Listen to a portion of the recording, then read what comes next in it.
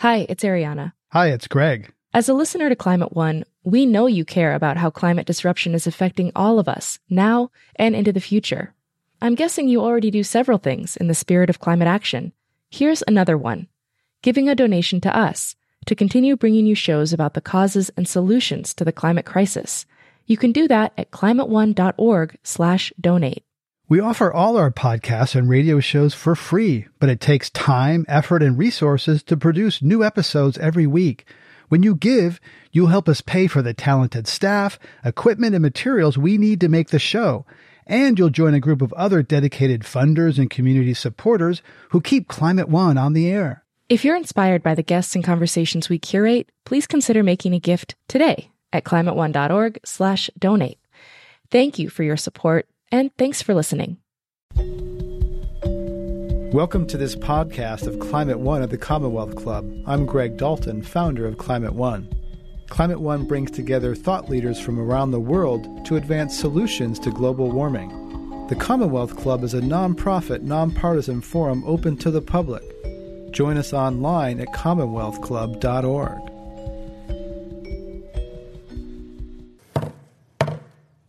Good afternoon, and welcome to today's meeting of the Commonwealth Club of California. I'm Carrie Curtis, chair of the club's Environment and Natural Resources Forum, and your chair for today. We also welcome our listeners on the radio, and we invite our audience to visit us online at commonwealthclub.org.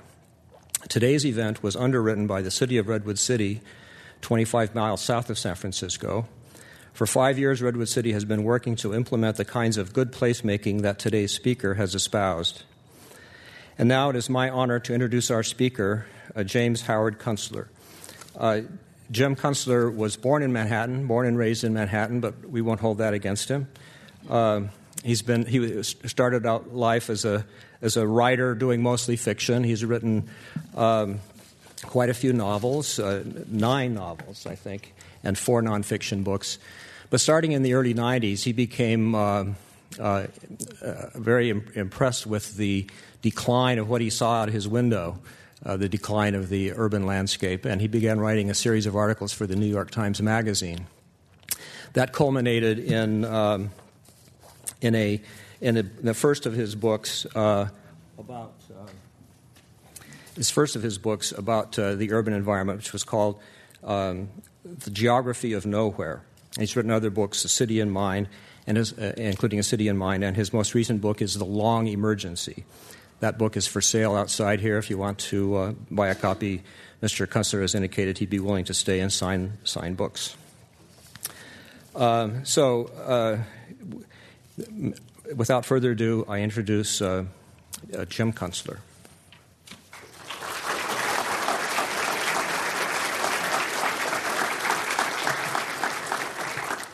Thank you very much. It's a pleasure to be here in a city that I lived in what now seems a geologic age ago.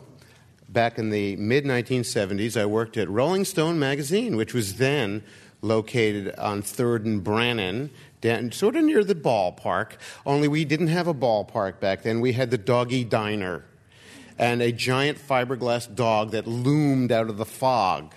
In the evening it was both a thrilling and a kind of an ominous thing to see as you left the office. But it is a pleasure to be back in this beautiful city.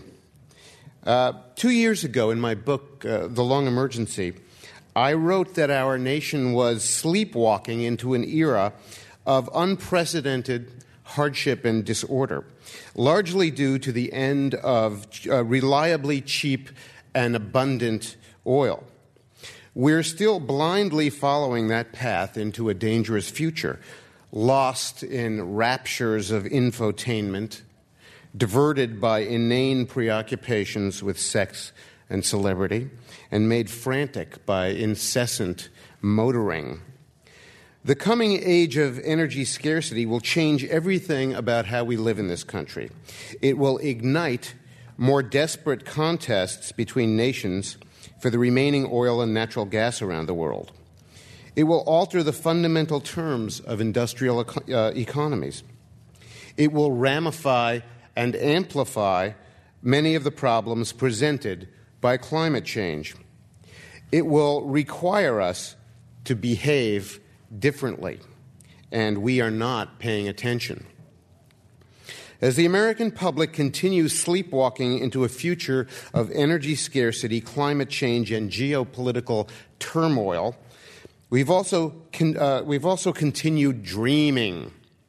Our collective dream is one of those super vivid dreams that people have just before awakening, as the fantastic transports of the unconscious begin to merge with the demands of waking reality. The dream is a particularly American dream on an American theme. How to keep all the cars running by some other means than gasoline. And the dream goes, we'll run them on ethanol, we'll run them on biodiesel, we'll run them on synthesized coal liquids, we'll run them on hydrogen, methane gas, electricity, used French fried potato oil, and so on. The dream goes round and round in fevered circles as each gasoline replacement is examined and found to be, in one way or another, inadequate. But the wish to keep the cars going is so powerful that round and round the dream keeps going. Ethanol, biodiesel, coal liquids, etc. And a harsh reality indeed awaits us as the full scope of the permanent energy crisis unfolds. The global oil production peak is not a cult theory, it is a fact. The Earth does not have a creamy nougat center of petroleum. The supply is finite, and we have ample evidence that all-time global production may have already peaked. Of course, the issue is not about running out of oil. This is often uniformly misunderstood. It's not about running out of oil because there will always be some oil left underground. It just might not be worth using a barrel of oil's worth of energy to extract the barrel of oil that you want to get out. The issue is not about running out of oil. It's about what happens when you head over the all-time production peak and head down the slippery slope of depletion. And what happens is that the complex systems that we depend on for everyday life in advanced societies will begin to falter and to wobble and, in some cases, to fail. And the failures in each system will, in turn, weaken the other systems.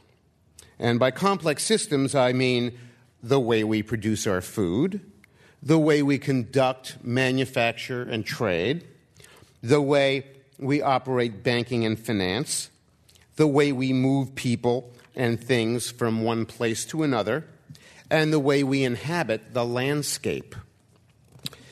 I'm going to try not to dwell excessively on the statistics of the oil situation, since I'm more concerned here with the implications for the everyday life of our nation of these things. But it's probably helpful to understand a few of the numbers. And some of these numbers are numbers that the public is completely not paying attention to at all.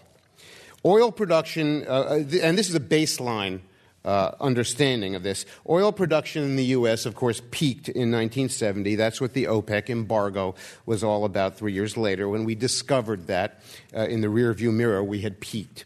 And we're now producing about half of the oil that of what we did then, and our own production continues to run down steadily at the rate of a few percentage points of recoverable reserves each year. And it adds up. In 1970, we were producing about 10 million barrels a day, and now we're producing less than 5. And we consume over 20 million barrels a day. We compensated for that by importing oil from other nations. Today, the world is consuming all the oil that it can produce.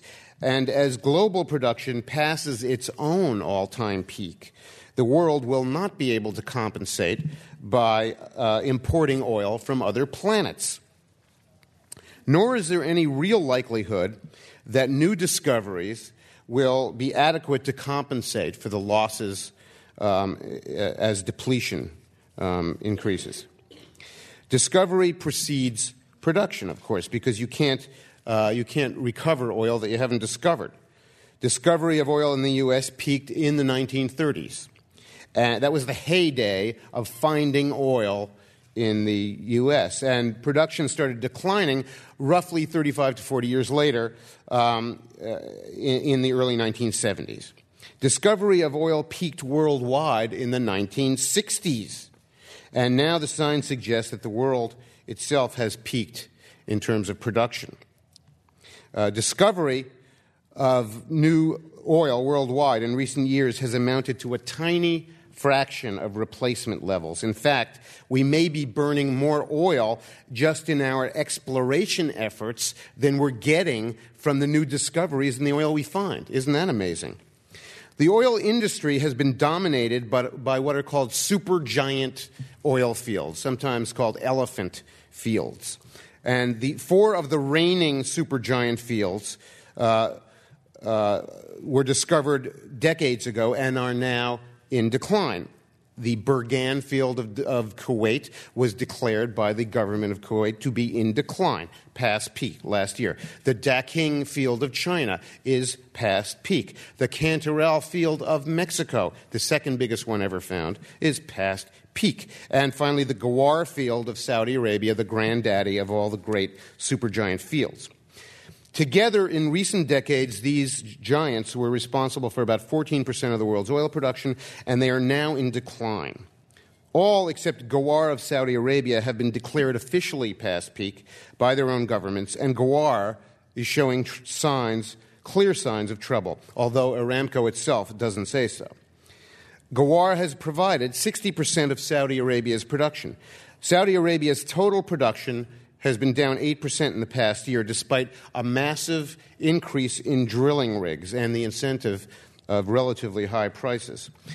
There's some question that they are manipulating their output by, for example, resting old fields that have been overproduced.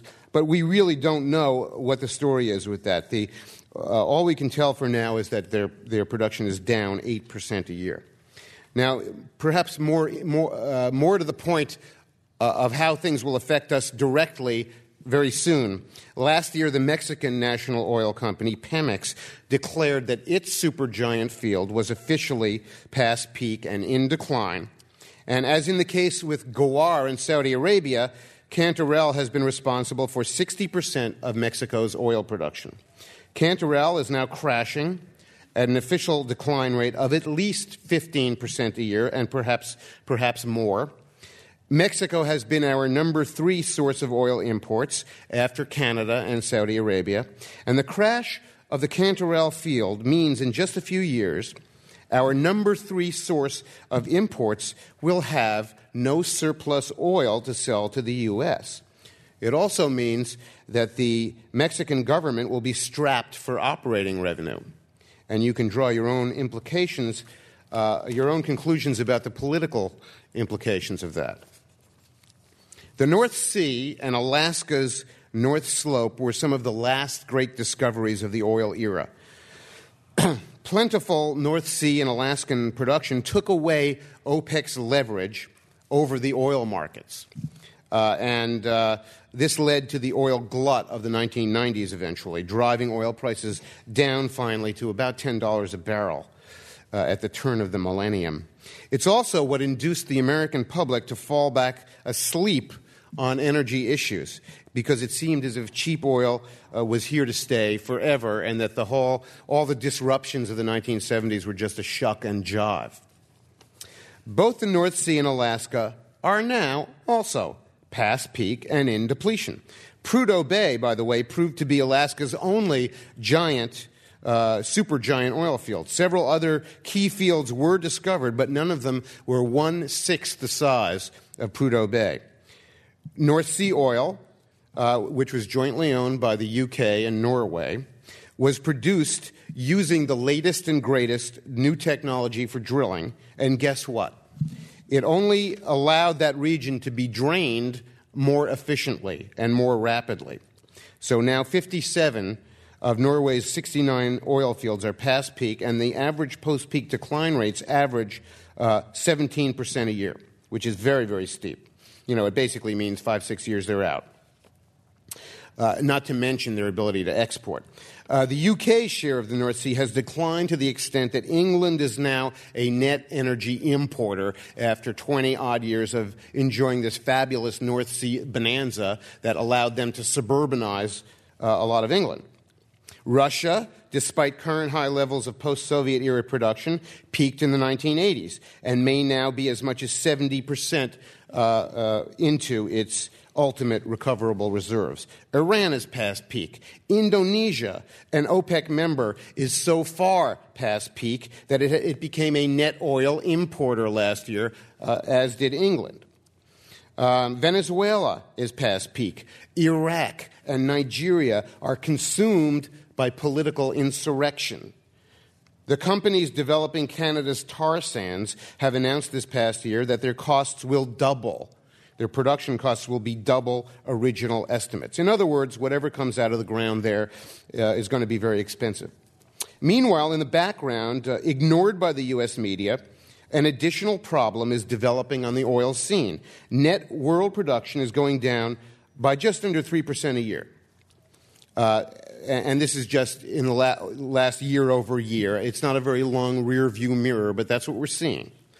But the more ominous thing is that total exports from the top 10 exporters are going down at a steeper rate than that.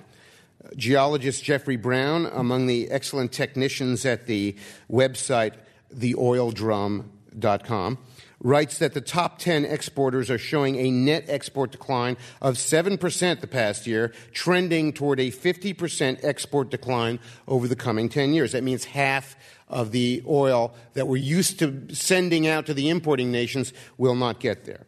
And why is this? Why? Because on top of production decline rates, nations like Saudi Arabia, Iran, and Venezuela are using more of their own oil at home as their populations rise. They use more cars, more appliances, etc. They desalinate more water. This is all very costly in energy. And a few more background items. Most of the easy-to-get light and sweet crude oil is gone. We got that out of the ground in the run-up to the peak. We found that kind of high-quality oil in the temperate places onshore, in places like Texas, where it was easy to work, and the stuff was relatively close to the surface. And the remaining oil is each year proportionately made more of heavy and sour crudes that are hard to refine and yield less gasoline. Most of the refinery capacity in the world cannot process these heavy and sour crudes, and there is no world-class industrial effort being made to build new refineries that could process them. And most of the oil refinery infrastructure in the world is very, very old and rusty. In the U.S., most of it is 50 to 70 years old. Finally, most of the remaining oil in the world exists either in geographically forbidding places where it's extremely difficult and expensive to work, like deep water out in the ocean, or in frozen regions, or else it belongs to people who are indisposed to being friendly toward us. The natural gas situation is equally ominous, with some differences in the technical details. And by the way, I'm referring here not to gasoline, but to methane gas, CH4, the stuff that we light our kitchen stoves with and run our home furnaces. And half the furnaces in America are run with natural gas. Natural gas doesn't deplete slowly like oil does, following a predictable bell curve pattern. It simply stops coming out of the ground very suddenly, and then that particular gas well is played out. So you get the gas from the continent you're on. And to get it elsewhere by other means is very expensive and difficult. So that's the background on our energy predicament. Against this background is the whole question of how we live in the United States. I wrote 3 books previously about the fiasco of suburbia. There are many ways of understanding and describing this. I now call it the greatest misallocation of resources in the history of the world. Why? Because it's a living arrangement with no future. It was designed to run on cheap oil and gas, and in a few years, we're not going to have those things. Having made those choices, we're now hobbled by a tragic psychology of previous investment, which is to say, we have poured so much of our late 20th century wealth into this living arrangement, this happy motoring utopia, that we can't imagine letting go of it or substantially reforming it. And we've compounded the problem lately by making the building of suburban sprawl the basis of our economy. That's what the housing bubble has been all about. Roughly 40% of the jobs created since 2001 have been in bubble-related fields. The builders, the mortgage brokers, the installers of granite countertops. And if you subtract that from the rest of the economy, there's not much left besides fried chicken, hairstyling, and open heart surgery. So we can see the tragedy of this and the tragedy of the housing bubble itself as it now begins to unwind. So what are we going to do about our extreme oil dependence and the living arrangement that goes with it? There's a widespread wish across America these days that some combination of alternative fuels will rescue us, will allow us to continue enjoying by some other means what has been called the non-negotiable American way of life.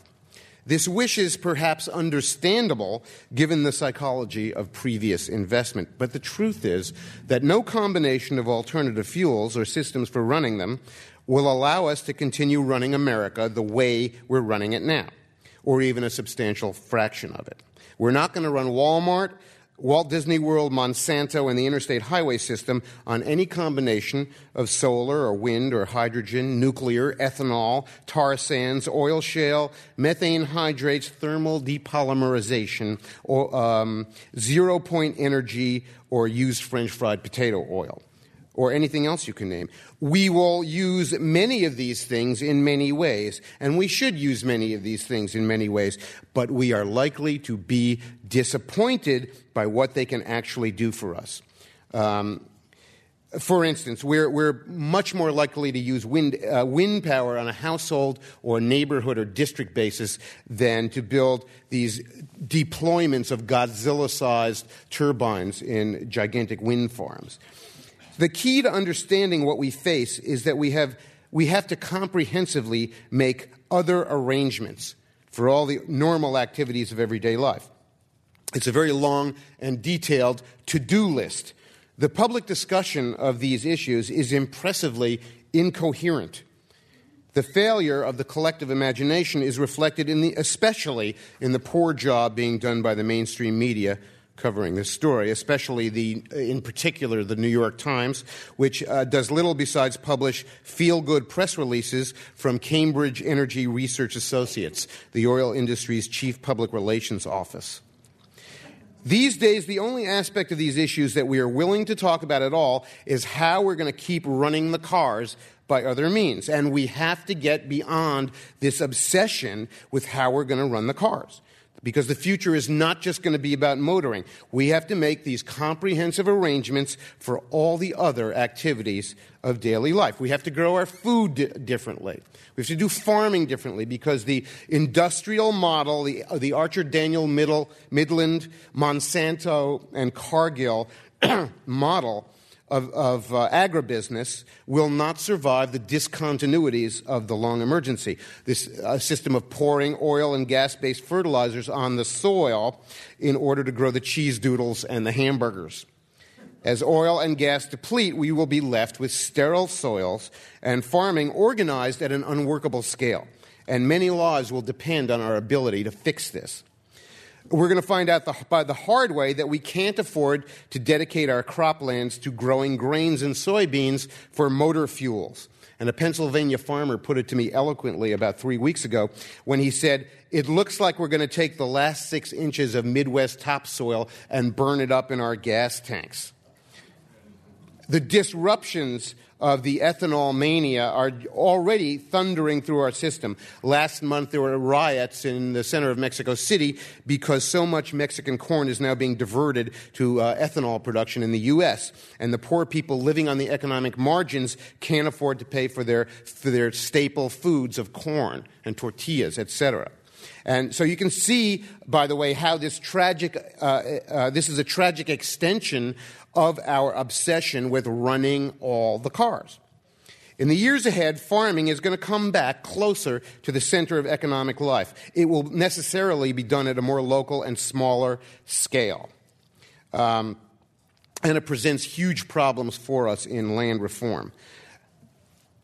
Okay, another thing. We're going to have to move people around from place to place differently. It's imperative that we restore the U.S. passenger railroad system. No other project we could do right away would have a more positive impact on our oil consumption. We used to have a railroad system that was the envy of the world, and now we have a railroad system that the Bulgarians would be ashamed of. The infrastructure for rebuilding our railroads for this great task is lying out there, rusting in the rain, waiting to be fixed. The project would put back to work scores of thousands of people in meaningful jobs at every level, from labor to management. It would benefit people in all ranks of society. And fixing the U.S. Passenger rail system doesn't require any technological leaps into the unknown. The technology is thoroughly understood. The fact that from end to end of the political spectrum, there's no public discussion about fixing the U.S. passenger rail system shows how unserious we are. It's very, very important to get to this task. And there's another compelling reason to undertake this great project of repairing the U.S. passenger rail system. It's something that would restore our confidence. A way that we could demonstrate to ourselves that we're competent, that we're capable, that we're realistic, that we can meet the challenges of this energy-scarce future. And it will inspire us to get on with the other things that we have to do.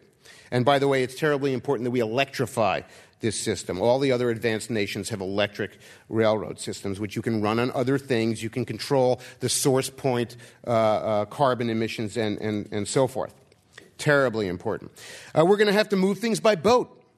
But we've just finished a 50-year effort of taking apart most of the infrastructure for maritime trade in this country because we've gotten the idea that harbors and riverfronts are only for parks and bike trails and condo sites and festival marketplaces and rock and roll band shells.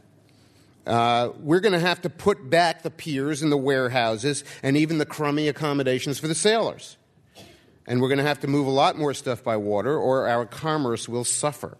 And if we use trucks at all, we're probably going to use them in the final increment of the journey, if we use them at all. And our leaders in business and politics have not yet wrapped their minds around that new reality. We are probably in the twilight of happy motoring, as we've known it. The automobile is going to be a diminished presence in our life. They may not disappear, but it will become self-evident that our extreme dependency is at an end, and it will then become a political problem because as a larger and larger class of people cannot afford happy motoring, they're going to be full of resentment and grievance about it, and especially about maintaining and fixing highways that only an elite can enjoy. We're going to have to make other arrangements for commerce and manufacturing. The national chain discount stores that took over American retail in recent decades are not going to survive the discontinuities of the long emergency. Their business equations and methods of operation will fail. In particular, their remorseless cancer-like drive toward replication and expansion. They will lack the resilience to adapt due to their gigantic scale of operations and narrow profit margins. The so-called warehouse on wheels, composed of thousands of trucks circulating incessantly around the interstate highways, won't work in an economy of ever scarcer and more expensive oil. Not to mention the 12,000-mile supply lines to the factories of Asia, which we have tragically become dependent on for all our household goods. We're going to have to check all our assumptions at the door about the global economy, which is now, thanks to Tom Friedman and other cheerleaders, we've adopted the idea that globalism is a permanent condition of life. I think we'll be disappointed to learn the truth, that globalism was a set of transient economic relations that were possible at a particular time of special conditions in the world, namely half a century of cheap energy and of relative peace between the great powers. And those conditions are about to end. And many of our far-flung economic relations that we've come to rely on will go with them. The U.S. and China are contesting for the world's remaining oil resources. China has outstripped its own dwindling supply. China has gone all over the world in recent years, systematically making contracts for future delivery of oil with other nations, including Canada, by the way. as it ramps up the tar sand production. And I want to remind you that there's such a thing as the Monroe Doctrine, an American foreign policy position that essentially forbids nations outside the Western Hemisphere from intruding in or exploiting affairs in this part of the world. And it may be an old and arrogant policy, but I predict the time will come when the United States will invoke it in order to preserve our access to Canadian oil supplies. And if and when that occurs, what do you suppose that will mean to our trade relations with China? How many plastic wading pools and salad shooters will Walmart be ordering then? So we're going to have to rebuild our own retail trade and commerce and manufacturing in this country. And it's important to recognize the damage that the national discount chain stores have already done in destroying local commercial economies. If you travel around the nation as I do, you see places in Pennsylvania and Alabama and Michigan and Oklahoma and Connecticut and my own home place of the Upper Hudson Valley, places that now look like former Soviet backwaters. They've become so destitute and deindustrialized. The desolation is just out of this world. In destroying local retail infrastructures, the chain stores wiped out a whole merchant middle class. These were the people who sat on local school boards and hospital boards and sponsored Little League baseball, who employed their neighbors and had to behave decently toward them because they had to live with them, and they had to treat their neighbors decently in matters of trade because they had to live with them. And there were people who uniformly took care of at least two buildings in their town, the place they did business and the place they lived in. And these were the people who were the caretakers of our communities, and the extermination of this class of citizens has been devastating. I think the truth is we're going to have fewer things to buy in the years ahead. The blue light special orgy of retail is going to fade into history, and shopping will retreat into the background of life. Consuming things will not be our sole reason for living. The role of finance as we know it today will be severely challenged by the long emergency. Declining energy supplies will have one particularly grave implication for industrial societies, that they can no longer take for granted the 3 to 7% annual growth in gross domestic product that has been assumed to be normal throughout recent history. In fact, the energy picture, the dwindling of a particular, extraordinary, one-time, special resource, oil, implies a general contraction of productive activity. And our expectations for growth are vested in tradable paper certificates like currencies, stocks, bonds, and other instruments that represent our confidence that society will produce more wealth. And this and the idea that this increase can be enjoyed in the form of profits and dividends. And what happens when that consensus about our expectations falls apart and we no longer believe that these certificates will produce 3 to 7% of growth in wealth a year for us? So we can see the beginning of this process right now in the unwinding of the home mortgage sector. This recent experiment in the abolition of moral hazard, in the suspension of norms and standards in lending, in the fobbing off of risk, is climaxing in one of the great debacles of modern economics. It was based on the idea that immense numbers of promises for future payment could be bundled into loans, bundled into bonds, resold, and parlayed to leverage ever more abstract casino-like bets masquerading as investments. This is anything but investment in future productive activity. It is now being discovered that at the foundation of all this jive finance lies bundles of broken promises, non-performing loans, as they're called. And it remains to be seen how this mortgage and housing fiasco will play out. But I think it will be one of the major events leading to an overall loss of presumed wealth for American society. And it is likely to infect global finance as well.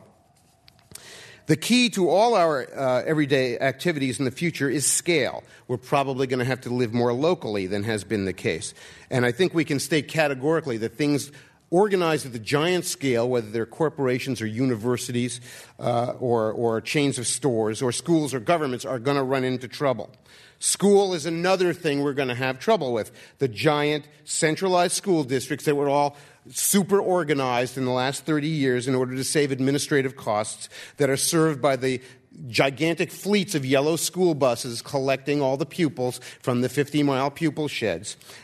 We built the same flat-roofed one-story buildings in Florida and Minnesota, and we're going to discover that they're hard to heat without cheap natural gas. And we're going to have to do something about that. What we're going to do, we have no idea. My guess is that the remedy for this is going to be a self-organizing process growing out of the homeschooling movement as it aggregates into larger units. So the destiny of higher education, of course, is another troubling thing. The gigantic universities are exactly the kinds of institutions that are going to prove unwieldy and unsupportable in the long emergency. College will cease to be a mass consumer activity, and it may become, if it survives at all, an activity for a much smaller economic elite. And, of course, it will generate resentment and grievance because of this. The question of class relations, per se, will be affected by our energy situation, since it is necessarily linked to the economy. The long emergency is going to produce a lot of economic losers, a group I call the formerly middle class. They will lose jobs, they will lose incomes, and they will never get them back. They're going to be full of grievance and anger and resentment and bewilderment at the loss of their entitlements to the non-negotiable American way of life, including home ownership and affordable, happy motoring. And they're liable to express their unease and unhappiness politically. We'll be lucky if they do not turn to demagogues who promise to mount some sort of campaign or another to restore the entitlements of suburban life. And such a campaign will be an enormous exercise in futility and a gross waste of our remaining resources. We I think, can be secure in understanding that our cities are probably going to contract.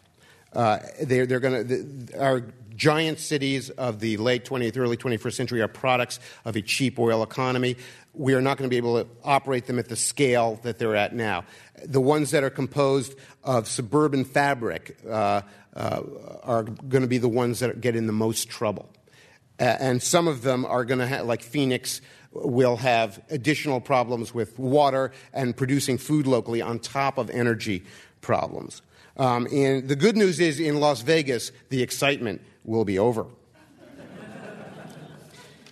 For the past 2 decades, I've been associated with the New Urbanist movement, and the New Urbanists were architects, planners, and developers who recognized the tremendous liabilities and weaknesses of the suburban development pattern.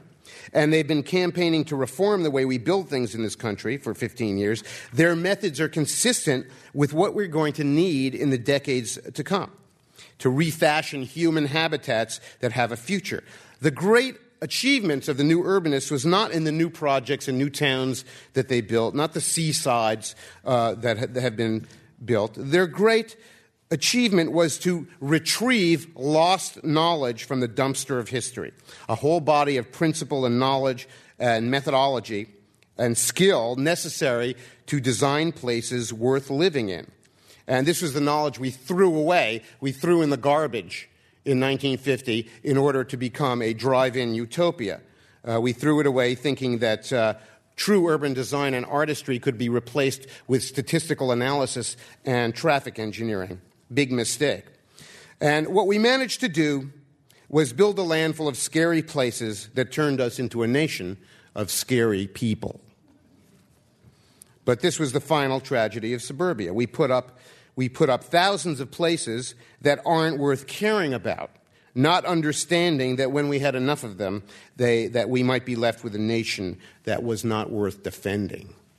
So there you have a comprehensive to-do list of the things that we have to do, the challenges that we have to meet in this what will be a permanent global oil crisis.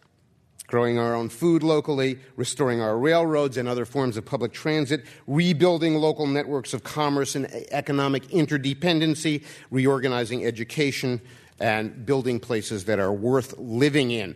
We cannot assume a seamless transition between where we are at now and where we're going. In fact, it's more liable to be turbulent and disorderly.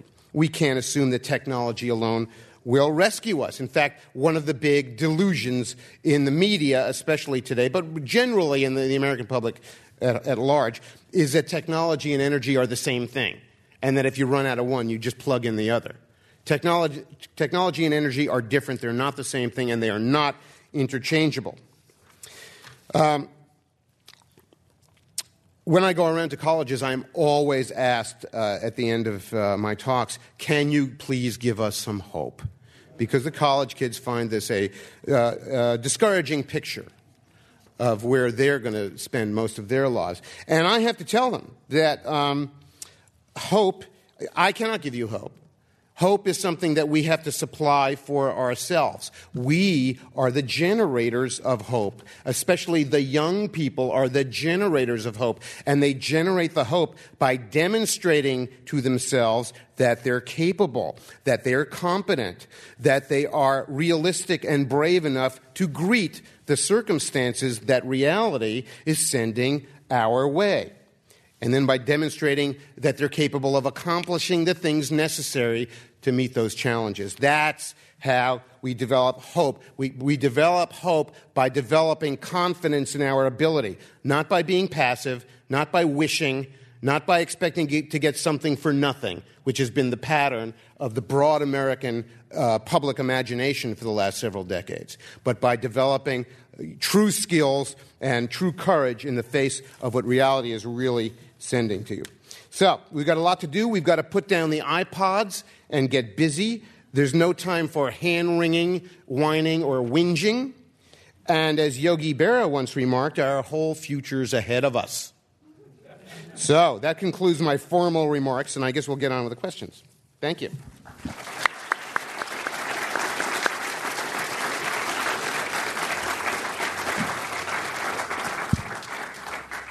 Our thanks to James Howard Kunstler. He is the author of The Long Emergency for his comments here today.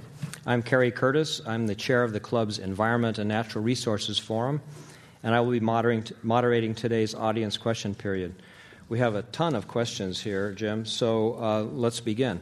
The first one has to do with the politics in the U.S. and how politics is likely to evolve or devolve in response to the pressures that will come with the decline of oil and so forth. Yeah, well, they're liable to become more delusional, because that's generally what happens when a society is stressed. The higher the stress level gets, the poorer the thinking becomes collectively. That's something that we can expect, and we better be prepared for that.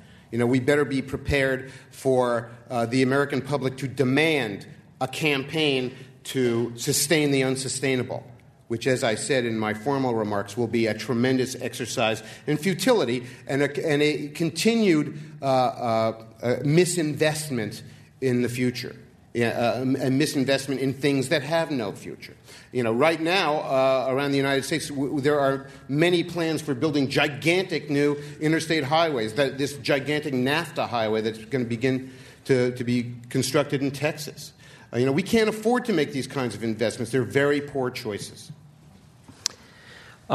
Several members of the audience have questions about specific forms of energy other than oil, such as oil sands. You mentioned that, the Canadian source of petroleum, and nuclear. A lot of proposals to build more nuclear energy, and then also conservation. You don't hear the big oil companies talking much about conservation. You, at the beginning of your talk, you said you didn't think any of those measures, or collectively, they could make up for the decline at petroleum sources. No, they're not going to make up for it. We're still going to be required to make other arrangements for all these major things, whether we like it or not.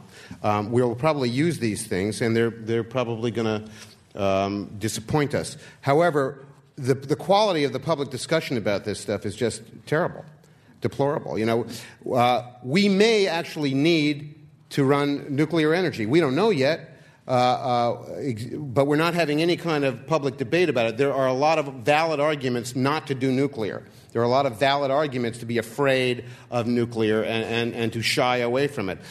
There's also the idea that we might not be able to keep the lights on in 20 years if we don't do it. So I'm not coming down necessarily either one way or the other on that, but what I am saying to the public is, where's the public debate about that? Because we better start it. Because if we are going to build reactors, it takes 10 years to get them built. You see what I'm saying? So, as far as conservation goes, well, do we want daddy or mommy to tell us to conserve? The American public needs to demand this in one way or another. My guess is we probably won't demand that until we really feel the pain of price increases. That hasn't quite happened yet. Given that you've talked about the price increases, and one member of the audience says, given man's incredible ability to adapt and innovate, would you revise your predictions as written in your 2005 book? I do think that the human race is very resilient and very ingenious, and there will be all kinds of things that we're going to do. But one of the things we're not going to do is find a once in the history of a planet endowment of petroleum again. And we have been conducting our lives based on that level of energy. We're probably going to be disappointed about the available energy we can innovate our way into. So, yeah, there's plenty of reason to have confidence in the human race, but we really have to find a new kind of orientation about what will be normal and what will really be possible. Part of the crux of this issue is we really have a short window of opportunity to get going on this in a coherent and comprehensive way without inviting a great deal of political and social and economic turbulence and destruction. A lot of the kind of social turbulence we face will be very destructive. It will destroy everything from our ability to do any of these projects to the sheer knowledge base that we possess. There are things that we know how to do now that we may forget in the future if we live in a very disorderly society in which institutions are badly damaged. So these are the kinds of things we need to be very worried about. The people who, like myself, who came of age in the mid to slightly late 20th century have this abiding faith in technology that's going to bail us out. And so a lot of us that know better still, I think there's a habit of mind in there that, okay, what's the next technological thing that's going to bail us out? Well, as I said near the end, this tends to grow out of a misunderstanding that the public has that energy and technology are the same thing. And so what we need to do is educate not only the broad public, but even our leaders. When I went to Google about a year and a half ago, and I gave a lecture there. It was not about Google at the time. I went in there, and it was very interesting because the place was sort of the office down in Mountain View was tricked out like a kindergarten, and the Google executives were wearing sideways baseball hats, and their butt crack was showing, and they were dressed like children. And this was the highest level of American technological enterprise. And during the question, there were no questions during the question period, just comments. And the one comment was, "Dude, we've got technology." Which showed me that at the highest level of corporate technological computer enterprise in America, the executives don't know the difference between technology and energy. They think it's the same thing. They think that because they've been successful in pushing pixels around the screen with a mouse, that they can solve all the problems of mankind. And what I think you're seeing there is amazing, grandiose thinking. From 27-year-old people who have become millionaires by some, matter of luck of falling into a stock option, because they happen to sign on with a certain company. And at 27, they become millionaires and they develop the grandiose idea that technology, as they understand it, can solve all the problems of the world. Well, this is really not very clear thinking. And so if that's the thinking that we're getting at the highest level of corporate enterprise, what do you expect from the public? What do you expect from Joe Sixpack? Earlier, you mentioned that politics is likely to become even more delusional. And in that spirit, these two questions come along. One is, how much will the huge cost of the Iraq War accelerate this long emergency? And given U.S. desperation to secure energy resources, do you think that the U.S. will attack Iran? And if so, I'll take those backwards. You know, a lot of the people who correspond with me are very nervous about Iran. I, for one, am not really that exercised about it. I don't think it's immediately on the menu. I would be surprised if it is, unless the Iranians do something really crazy. Our misinvestment in Iraq, I think, is going to be have tremendous consequences. In the first place, we've already succeeded in exhausting and bankrupting our military to a significant degree. Sooner or later, we're going to have to leave the Middle East. You know, our purpose in the Middle East really is pretty simple. We went there apart from the trauma of 9/11 and having to strike back at some Arab entity. In this case, Saddam Hussein, because he was the best candidate for this. Apart from that, the whole purpose was to modify and influence the behavior of the major players in the Middle East, namely Iran and Saudi Arabia. Sooner or later, whether it's a year or 36 months or 5 years, we're not going to be there anymore, and we're going to have to withdraw. We're going to lose our influence in that part of the world. We're going to have to withdraw into the Western Hemisphere. What then will we do to run Walt Disney World and Walmart when we lose our influence in these other parts of the world where they have oil? We're going to not be able to control events in that part of the world. Now, that's a strictly sort of pragmatic and strategic view of the situation, but I think that's where we're headed, and those are the kinds of questions we have to ask. I'd like to remind our listening audience on the radio that this is a program of the Commonwealth Club of California, and you are listening to James Howard Kunstler. His topic is the long emergency. What are your thoughts, Jim, about the ecological footprint concept and the metric that goes along with it in terms of assisting policyholders and decision makers? Well, I'm not all that entranced per se with statistical analysis as a way of understanding our world generally. There was a very influential article that came out in the New Yorker about 2 years ago. I'm sorry I forgot the name of the author, but the article said essentially Manhattan was the greatest model for green, sustainable living because you could cram so many people into the footprint of a building, that is, the square feet. In 1,000 or 10,000 square feet of a building space, you could cram 50 stories of people living in apartments, okay? So that was one statistical way of understanding sustainability. But in my view, it was completely wrong-headed because we're not even taking into account the fact that skyscrapers may not be sustainable building types. You know, if we don't have a cheap and reliable natural gas supply, methane gas, we're not going to be able to heat those skyscrapers in New York City. So, you know, the statistical view of things can lead us down pathways that are very misleading and eventually have terrible consequences. You mentioned that oil is running out in Mexico, and there's also a lot of discontent about NAFTA in general. And then the immigration issue is a very big one. So do these things come together? Is there a reason for us to reconsider NAFTA?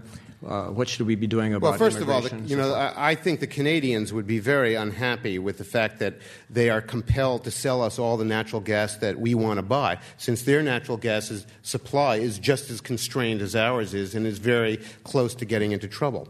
The problem with Mexico, of course, is that as their oil industry depletes, declines, and deprives them of income, they're probably going to be looking at getting into a lot more political turmoil. And the last time Mexico was in turmoil was that long period of revolution between, about 1915 and 1940. And at that time, I think more than a tenth of the Mexican population left. So if Mexico goes through a new round of severe political instability or revolution, I think you'll see accelerated out-migration from there. And, of course, that'll aggravate the problems we already have with illegal immigration. Has there ever been another resource collapse like you see coming in history that we could learn from? Well, some commentators like to point out for their own rhetorical purposes that when the wood supply in England ran out, their society didn't collapse. They found coal and started using it more, at the turn of the 20th century, we started moving from coal to oil, and that there's been this sort of natural evolution of energy sources. But, from time to time in history, there are also major discontinuities.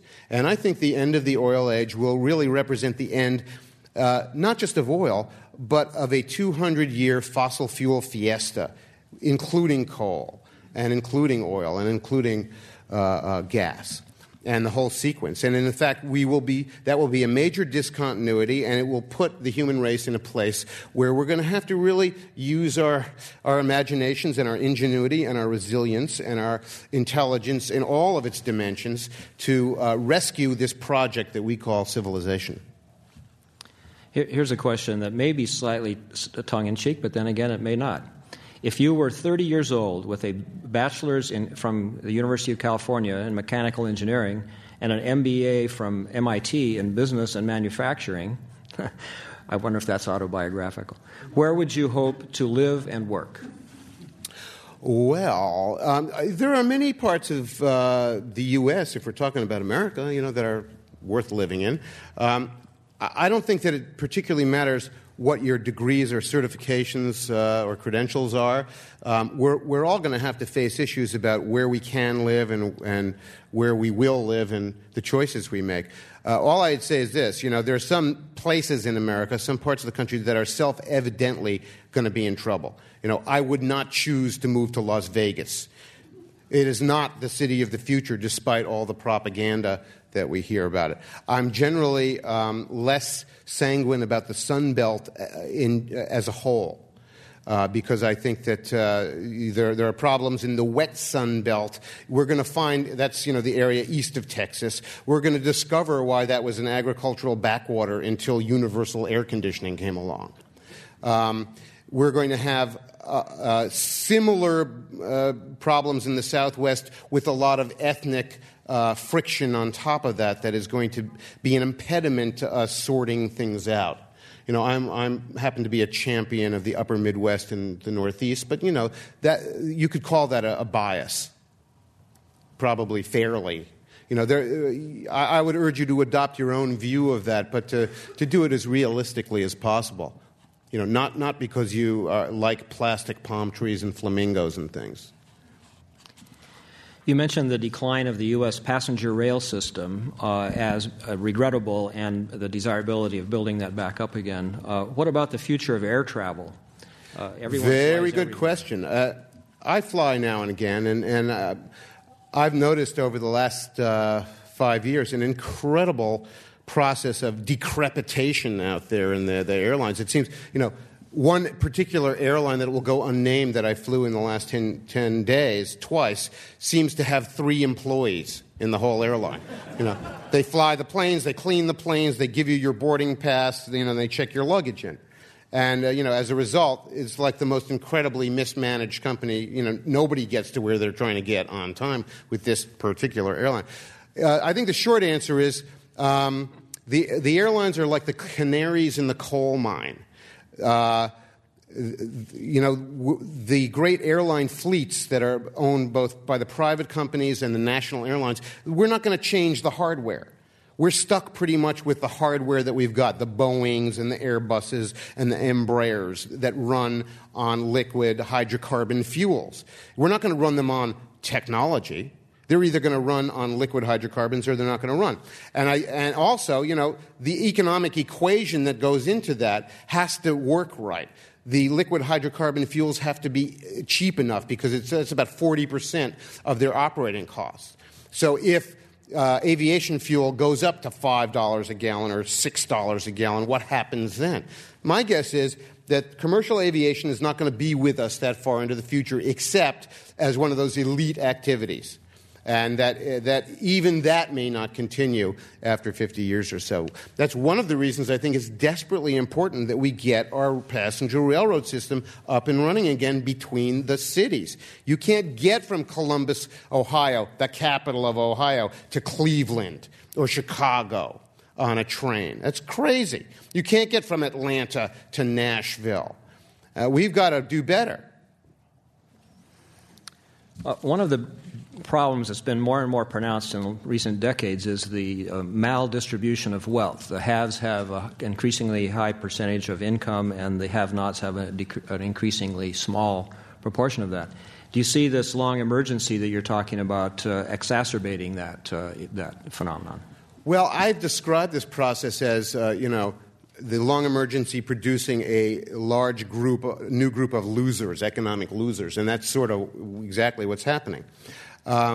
Historically, what happens in cases that are like this is you get people, especially given our problem with food production and having to make a shift now between industrial food production of cheeseburgers and cheese doodles and going back to local, smaller scale farming that will require more human attention, there's a whole prospect for a group who retains wealth and land and a group of dispossessed, underemployed, starving perhaps, new class of people who are going to be very desperate. And those are the kinds of conditions historically that produce revolutions. They produce seizures of property. They produce what is called the circulation of elites, in which one group of elites is thrown out and another group rises and takes their place. These are, historical processes, and we've seen them happen before. And so you can probably state categorically that it's very dangerous when you see this trend building and building, and we should be concerned about it. Here's a question from an audience member who says, "My favorite local farmer is struggling to stay afloat. What can he do to keep his small local organic farm in the black until our policies and consumer demand catch up?" Well, I wish I could pretend that I was an agronomist, and I'm not. And I can't give your friend really useful advice. Although there are people who are doing farming that we see doing it in a different way that they can do profitably. We went about 3 weeks ago to a very large convention of the Pennsylvania Association of Sustainable Farmers. And it was a very impressive group of people for a number of reasons. One was a lot of them were really young. They were young people who had gotten into farming. They were really healthy looking. They didn't look like these lumbering brutes that I see in the airport concourses, They were healthy, they were young, and they were really intelligent. And they were very, very interested in what they were doing. And that, to me, was a tremendously important sign that there's a cohort of people out there who are interested in this important issue and doing something about it, and doing it happily and doing it energetically. And it was a real shot in the arm for me to see that. But so I can't give you, specific advice. There are organizations all over the U.S. for sustainable agriculture, and they're full of energetic, healthy, smart young people. A few weeks ago, we had Amory Lovins here to talk about energy, I guess, in general, and specifically he's interested in the efficiency and the economics of cars. And he has a very upbeat message that cars can be remade with new materials and so forth. But I infer from your remarks that you would see a limit as to how much potential there is in that. Well, Amory and I have had a disagreement about this over the years. I think his project is crazy. Because, fundamentally, it has one major consequence. It promotes the idea that we can continue to be a car-dependent society.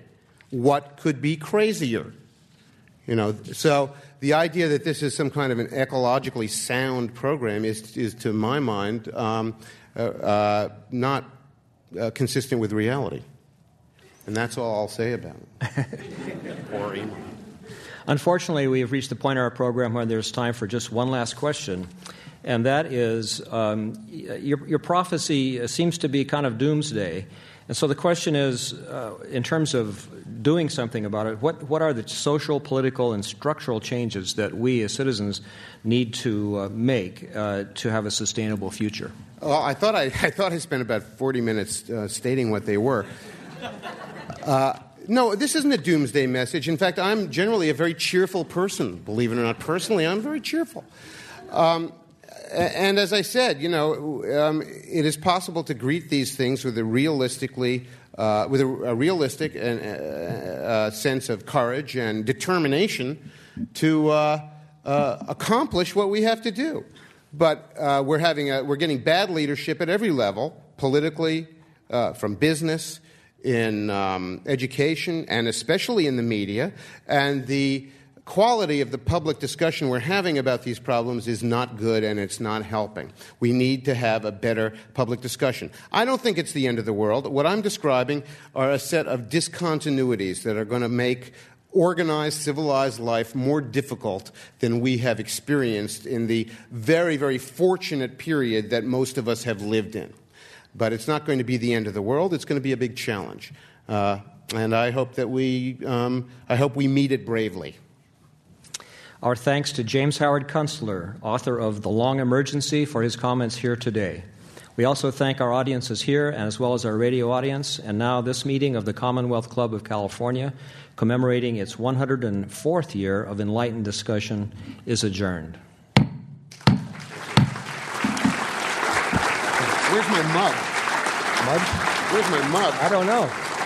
I'd like to remind the audience here that immediately at this point we're going to have a PowerPoint presentation starting in about 2 minutes put on by this City of Redwood City to talk about how they're implementing these principles in their town. You're an official of this org, right? I'm I don't know if you want a copy of these remarks, but here's a copy for your archives. Oh, great, yeah. In fact, this is very helpful because we do, this one may get wound up published in the magazine. Okay. It'll require some editing because I noticed when I was going over this typos and stuff. Okay. But, yeah. I'm sorry for my awkward introduction. Oh, it's fine. But your remarks are very good. Thank you very much. Thank you. Hi. Oh, hey, Steve. Nice to see you again. Thanks for coming, dude. Back a few days ago. We're leaving.